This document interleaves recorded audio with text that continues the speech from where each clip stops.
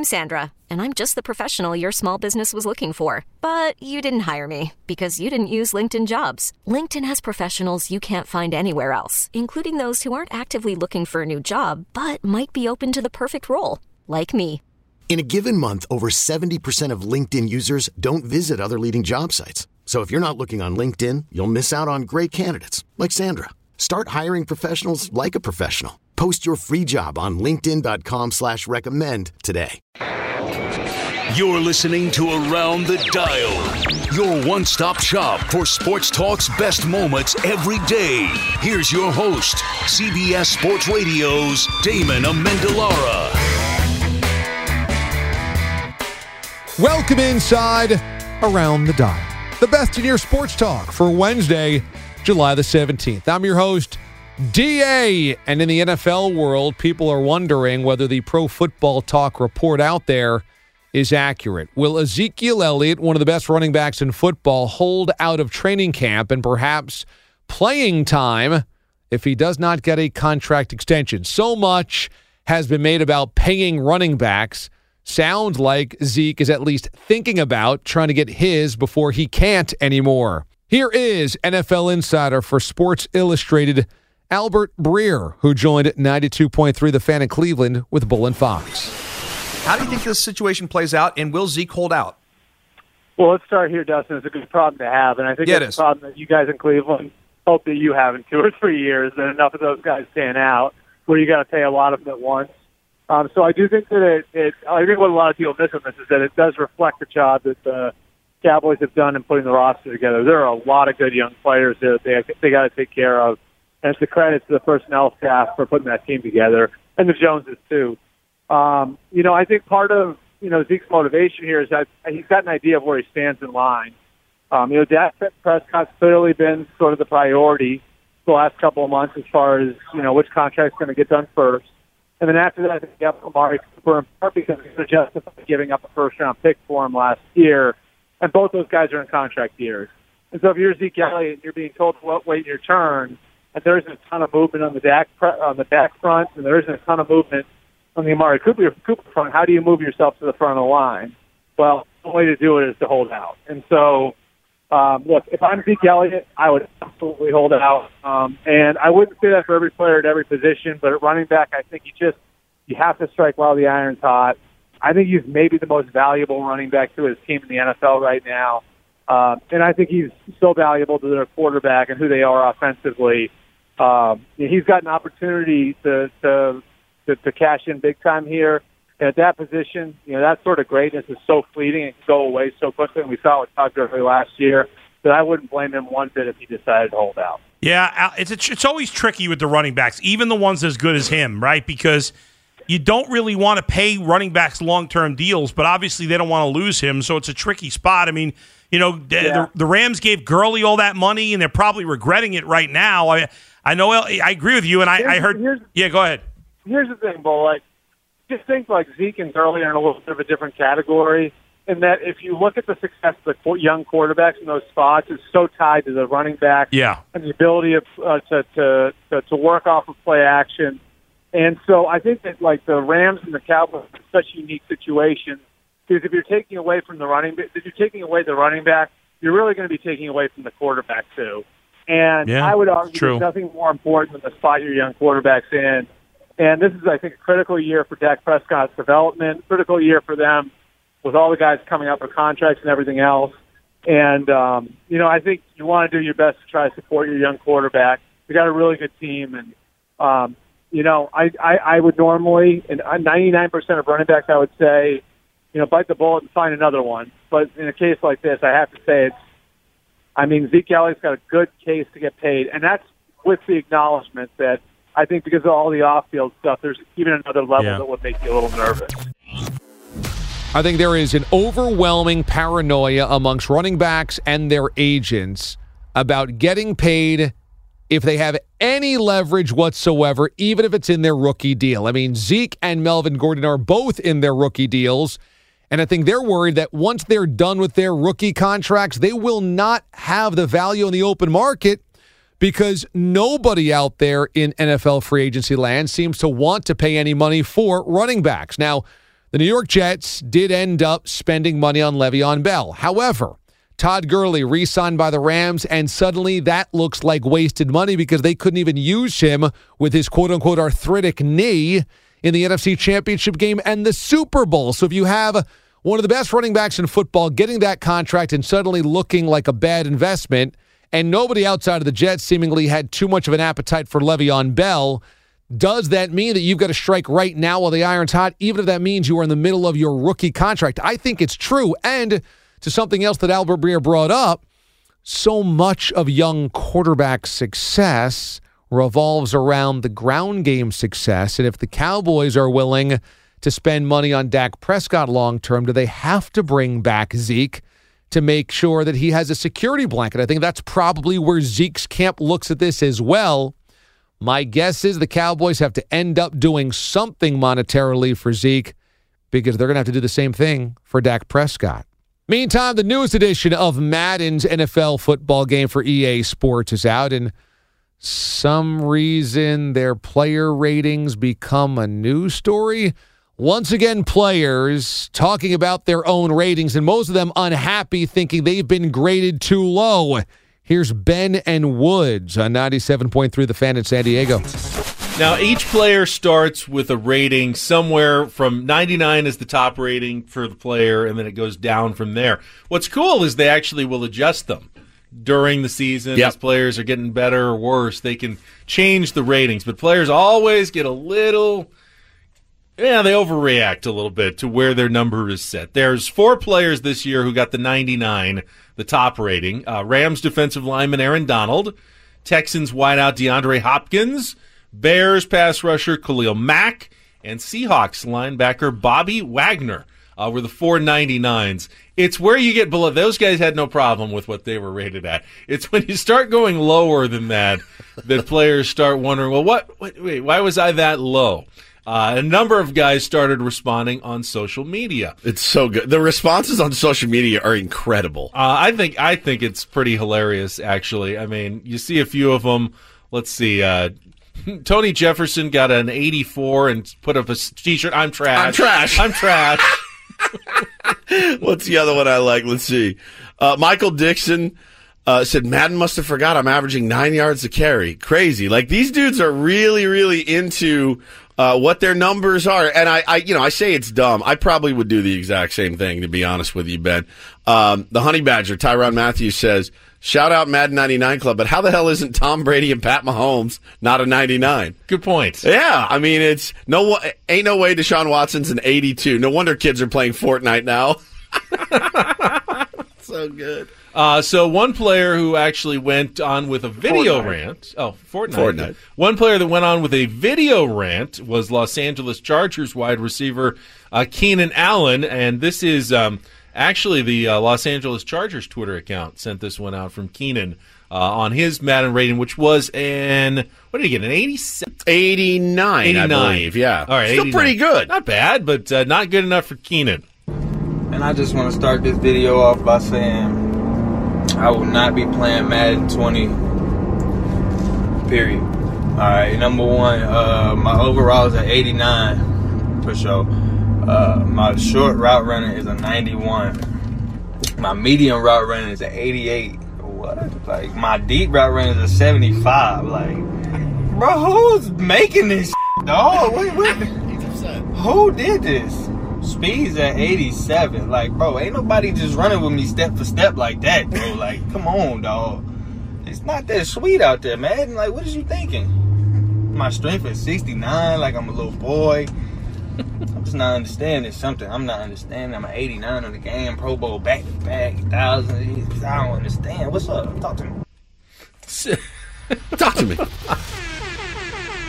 Man, let's face it, this is a problem because this is just indicative of a culture right now that grades itself and thinks about its own self-worth in the terms of digital rankings and metrics and ratings. I mean, how often do you look at your Facebook friends or your Twitter followers or your Instagram followers or how many likes you get on a particular post and start thinking about yourself as, oh, I wish I had more likes, or why didn't I get more likes, or why don't I have more followers, etc. This happens to everybody, and now it's happening to professional athletes as well, who are saying, well, I don't want my colleagues and peers to look at me with a 91. I'm a 97, or I don't want to be an 84. I should be a 96. I mean, it's all these types of ridiculous, arbitrary metrics. These are just programmers in Silicon Valley that happen to assign you a certain value, and suddenly everybody in the NFL can't stop talking about it. This is a problem. Atlanta Falcons defensive tackle Grady Jarrett got himself a brand new contract extension this offseason. So he's trying to feel good for the upcoming season to validate that money. And he's a Clemson Tiger, and the Clemson Tigers are, of course, defending national champions. Here he is joining 92.9 The Game in Atlanta with Dukes and Bell. Whether it's high rib, high weight, I mean, I'm telling you, man, I'm strong as I ever been in my life. And from my nutrition to conditioning, everything. Do you ever cook, chef? I don't know. Or you just watch what you eat? I watch what I eat. You know, I don't have a chef like. I mean, if I want to cook, I cook myself. You feel me? But as far as like what to eat, stuff like that, all this stuff, like, you know, I have a good, you know, nutritionist that do that stuff for me. My trainer. Yeah. I'm telling you, man, I've been blessed, man, to be around some good people to help me get the most out of myself. And I mean, I just can't wait for the work to be shown itself. You know. And, how much cardio work are you doing, Grady? Oh, man, is it a lot? Out of this world, man. Is it? Yeah. Okay. Yeah, I'm telling you. So you're going to be ready on Monday for practice and running and all that? That's no big deal. Come on, man. The work going to show for itself. Okay. All right. So, the work going to show for itself, man. We've talked about it from the outside because some media people go, brother, what does that mean? It's real, right? Yeah, without a doubt. You know, I feel like the more work you put in with somebody day in and day out, you got to grow a mutual respect for them. But also, you know, there has to be more than just the saying or the word. It got to be action. And I feel like we can take another step in that as far as how close we are together. And that's the exciting part about it because I feel like there's so much more out there for us. Even when times get hard, you know, we can't fall apart. And you can't take the hard times too lightly. Mm-hmm. I feel like a sense of accountability to one another can continue to make us better. So, I mean, it's a real thing. But like I say, it got to be something that's practiced week in and week out, day in, day out. And know that even tough love is love, you know, and can't be too many guys or things that, you know, where we get in our feelings about certain things, but come to somebody with respect and knowing you hold them to a high standard, but it's something that got to be kept up. Something else is close to your heart. It's Clemson. Yeah, without a doubt. How good does it feel to know you guys were on the cusp when you were there? Like you were on the brink of kicking the door down. Yeah.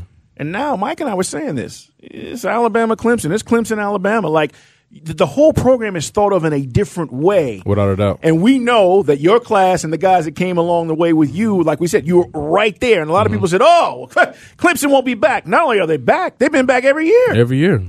Man, it's definitely amazing to see the success that those guys are having year in, year out, just dominating in that championship game. And, you know, I'll come through the time of Clemson where the term was Clemsoning. You know, we'll do good and go down, or we'll do this and do that. And I remember the time, you know, shoot, Dabo brought us in that thing one day. You know, like Clemson, and that's winning. You know, and even when people was trying to put us down and this and that, like we always had a 10-win season. When I was there, we had 2 11-win seasons and 1 10-win season. And no, it wasn't perfect, but the guys that was there in that program at the time, you know, laid the groundwork for the foundation of, you know, where they are now. And it feels so good because the guys that's there having the championship success and having all the accolades now, they thank us for that, you know, and thank us for, you know, doing that hard work to get the program up and running. And, you know, Coach Swinney always make it a point to always remind the guys, like, you know, this didn't happen overnight. You know, you walk to that campus now and you see these facilities and, you know, you might have some freshmen come in and be like, yeah, I'm at Clemson. Yeah, this is what we do. Like, no, it wasn't always like that. To go to Clemson was not a sexy thing. It wasn't. You like when I came in, I had a top 10 recruiting class for a long time before Clemson had one. We had a lot of good players come in my class. But, you know, now, shoot, man, they got to turn down some 4 and 5 stars, you know, but that's the position you want to be in. So, I mean, and you got coaches like, you know, Coach Swinney and his coaching staff, man, he surrounded himself with great coaches. And, I mean, the sky's the limit, man. Look at, they just had 3 D linemen go in the first round. The Falcons routinely have one of the most talented teams in the NFL.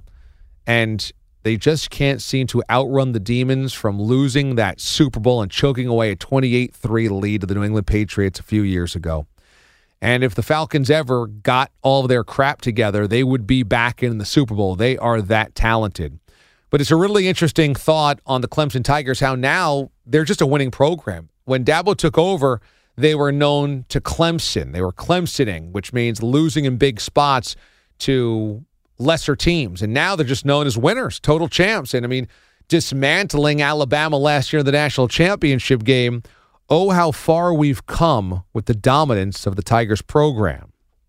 Elsewhere in college football, Mike Leach. This guy's a peach. This guy's an icon. This guy's must-listen-to radio every single time. He joined Ben and Skin on 105.3 The Fan in Dallas and wanted to talk about Bigfoot. Yeah, of course, because it's Mike Leach. Man, you've been talking about some cool stuff on your timeline, so I thought we'd touch base. Like, for instance, you've been talking a lot about the hide-and-seek champion. Who is the hide-and-seek champ? Oh, Sasquatch is the hide-and-seek champion for decades. I'll tell you, and I regret I didn't get it. I was in Cody, Wyoming for my high school reunion. I grew up in Cody, Wyoming. And I regret I didn't get it. They had a T-shirt there that said, Sasquatch, hide-and-seek champion for decades. And the Sasquatch stuff has kind of taken off some around Washington State. You know, we'll go to the fundraisers, Sasquatch will appear. You know, and so it's been kind of fun for everybody. And then and so I didn't get the T-shirt, which sort of sucks, and I kind of regret. And then of course, you know, the lesson that I think Sasquatch teaches all of us, that we all need to be conscious of at all times, is Sasquatch says, if I don't believe in myself, no one else will. So always remember that. Yeah, I know it is a valuable lesson, and I think in this day and age of border hysteria, I'm fascinated that he does move so freely from the northern part of the United States back to his homeland in Saskatchewan up there in Canada.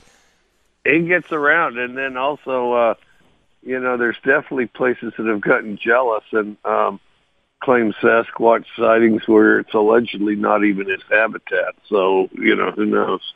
Who knows? Thinking about this, too, is there is a lot of hysteria. I was curious what your thoughts were on apparently a good part of the population rising up and storming Area 51. What is your thought on that endeavor, and is there much to find at Area 51? You know, it's kind of interesting. I will say this. There's something there, and it's because everybody that I know that's ever had any contact with it, you know, I have, I have relatives. I've had relatives. I've had friends and just random people I've run into. They're all secretive about it. You know, they're all secretive about it. Some of the individuals aren't so dynamic that it can be too much mischief, or at least their role in it can't be. But nevertheless, they're secretive. You know, my theory has always been that whatever new stuff we have, we test it there. Now, if there are UFOs or we've found anything, I mean, it's a logical place that they would store such things. You know, and I don't know about this storm in Area 51, if that's the brightest idea. I don't think that'll be quite as passively received as some of the Antifa guys that lurk in their parents' basement develop a costume out of black clothing scraps and then go bat around individuals smaller than them. I don't know that it'll be that smooth of a reception, you know. I mean, if Bigfoot doesn't believe in himself, then who will? If there's a better interview than Mike Leach on all things non-football, if there's a better spot than Mike Leach on Bigfoot or Geronimo or other icons throughout American history, I don't know it. Hearing Mike Leach talk about football, Watching Mike Leach silently cool down his hot coffee cup before a press conference and then go into 5 minutes on hide and seek and Bigfoot, now that's living right there. In the Big Ten and in Ann Arbor, there is pressure on the Michigan football program and specifically Jim Harbaugh. Harbaugh goes into year number 5, and they can't beat Ohio State, and they can't win the Big Ten, and they can't get to the college football playoff. So what else is there for Harbaugh to do besides win or pack your bags? Here's the guys on 97.1 The Ticket in Detroit, in for the Jamie and Stoney Show. This is year 5 for Jimmy Harbaugh, as you call him, Harfraud. No. Harfraud. No, do I? It's called him Harfraud to be on air with me. I feel like that no. That's your line. Doesn't work. Either way, if this team doesn't go to Indy, they have the biggest 3 games at home. You've got Michigan State, not even early in the year. It's in November now. Ohio State regular. Notre Dame, not early in the year. It's in October. All at home. You've got a lot of losses on defense, but your offense should be good. Shea Patterson on the Maxwell list. If you don't go 3-0 in those games, go to Indy, what's the point after 5 years?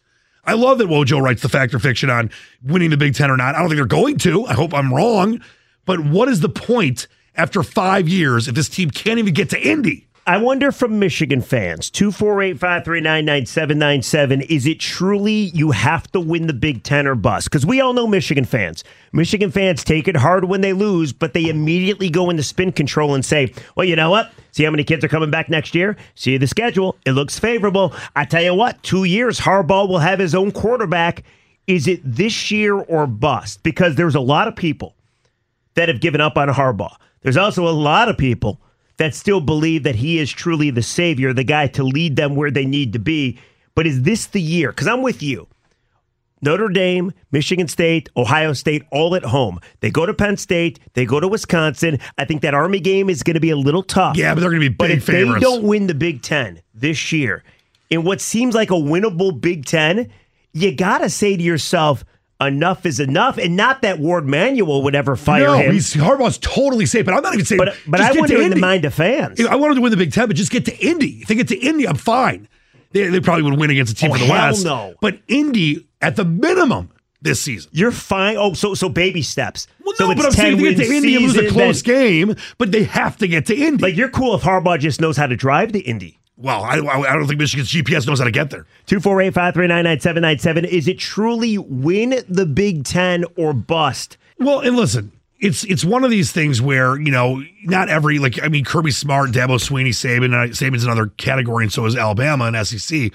They didn't necessarily do anything in their first couple of years, but then things got better and better and better, and multiple national titles. It takes some time. I had someone call in a couple months ago, and I said, what's the bare minimum Harbaugh and Michigan need to do this year? And he's like, you know what? This year we'll see. But the schedule in year 7, the schedule in year 7, it's the 5th year. They've got all the biggest games at home, Tom. If they don't go to at least Indianapolis this year, to me, what is the point?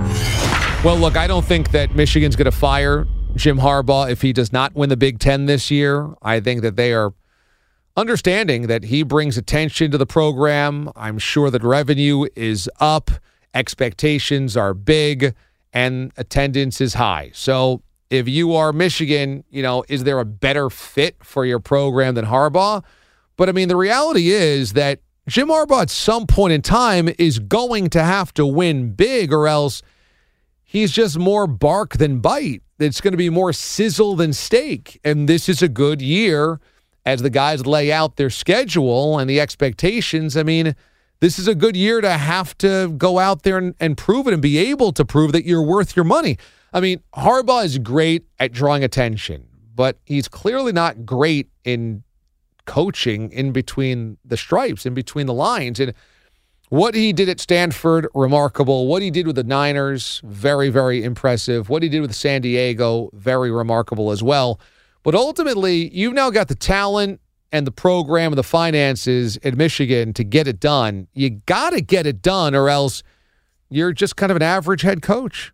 And finally, on to the NBA, where Sean Marks, Nets general manager, not taking any victory laps for signing Kevin Durant and Kyrie Irving, but he is willing to speak about when he knew what he knew. Here he is with Joe and Evan on WFAN in New York.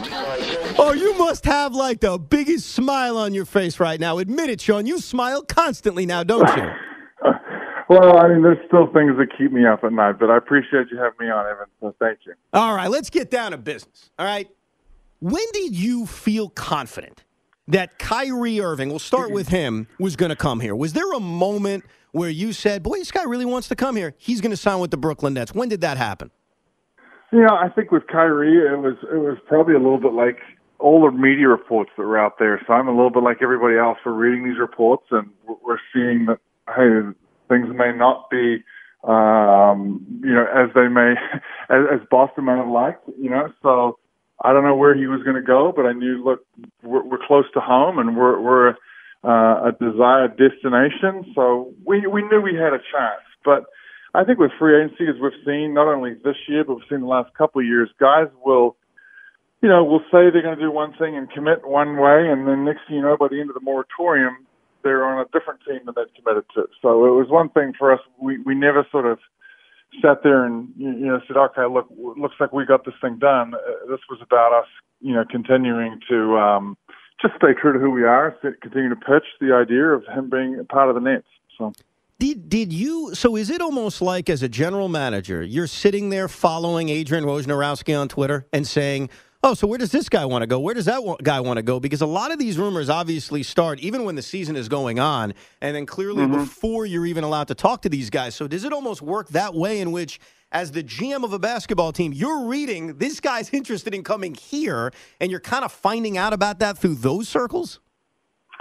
I wouldn't say just those circles, but that is certainly one avenue in which, we get the information just like everybody else. And I think to your point, when there's a little bit of smoke, there's often some fire. So it's about just being prepared. And, we prepared for this for, really for 3 years, for having this kind of cap space and what we were going to do in this market. It's also credit to all our scouts. Our pro scouts have done a heck of a job, for 3 years now, working the phones and the intel and so forth, and being at games and just kind of getting a good temperature for where the league is going. I'm going to be honest with you. It was about a week ago. I woke up in the middle of the night and I said to my wife, oh my God, Kevin Durant's in that. I can't freaking believe Kevin Durant's in that. How many times have you done that over the last few weeks? Yeah, I'm not gonna lie. There's been a couple times where I'm definitely excited about Kevin for sure, the whole group, and really the challenge of getting all these guys together on the same page and watching how it unfolds. I think that's the magic, and that's the real special piece where you see elite talent want to play together and see who's going to sacrifice what, who's going to bring what to the table. And just see how they all mesh. And I think, what role we all play in this, what role our coaching staff, performance staff, Kenny, myself, everybody plays in this is going to be exciting to see how that unfolds. When Sean Marks brings up the notion of culture, and that's why Kevin Durant signed, and that's why Kyrie Irving was excited to sign, it's an indirect shot at what the Knicks have been unable to do. And let's face it, there is a reason that the Knicks have been in turmoil for this long, and that is because they can't build a culture. They keep changing coaches. They keep changing players. They've got no consistency. When they draft a guy like Porzingis, eventually he falls out of favor. He doesn't like the organization. They've got to trade him and restart all over again. And the fact is that what the Nets did is they remained consistent. They did build a culture. They were forward-thinking, and they became a place that was attractive to free agents. And even if they don't mean to do it, it is a shot across the bow at the crosstown Knicks, who get all the attention but can't seem to get out of their own way. That's the best in your sports talk for Wednesday, July the 17th. We'll see you tomorrow, everyone. Thanks for listening to Around the Dial. Subscribe now for the best daily recap in sports talk on radio.com or the radio.com app.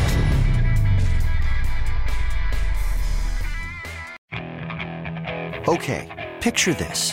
It's Friday afternoon when a thought hits you. I can waste another weekend doing the same old whatever, or I can conquer it. I can hop into my all-new Hyundai Santa Fe and hit the road. Any road. The steeper, the better. Because my all-new Santa Fe is available with H-Track all-wheel drive, so I can hit the trail without a worry in the world. Heck, with 3 rows and best-in-class rear cargo space, I can pack the whole family in with all our gear. We've got available dual wireless charging for our phones, so we'll never lose touch with civilization, and we won't lose touch with the primordial power of Mother Earth. So which is it? Waste the weekend or do something a little more epic? And conquer it in the all-new Hyundai Santa Fe. Visit HyundaiUSA.com or call 562-314-4603 for more details. Hyundai, there's joy in every journey.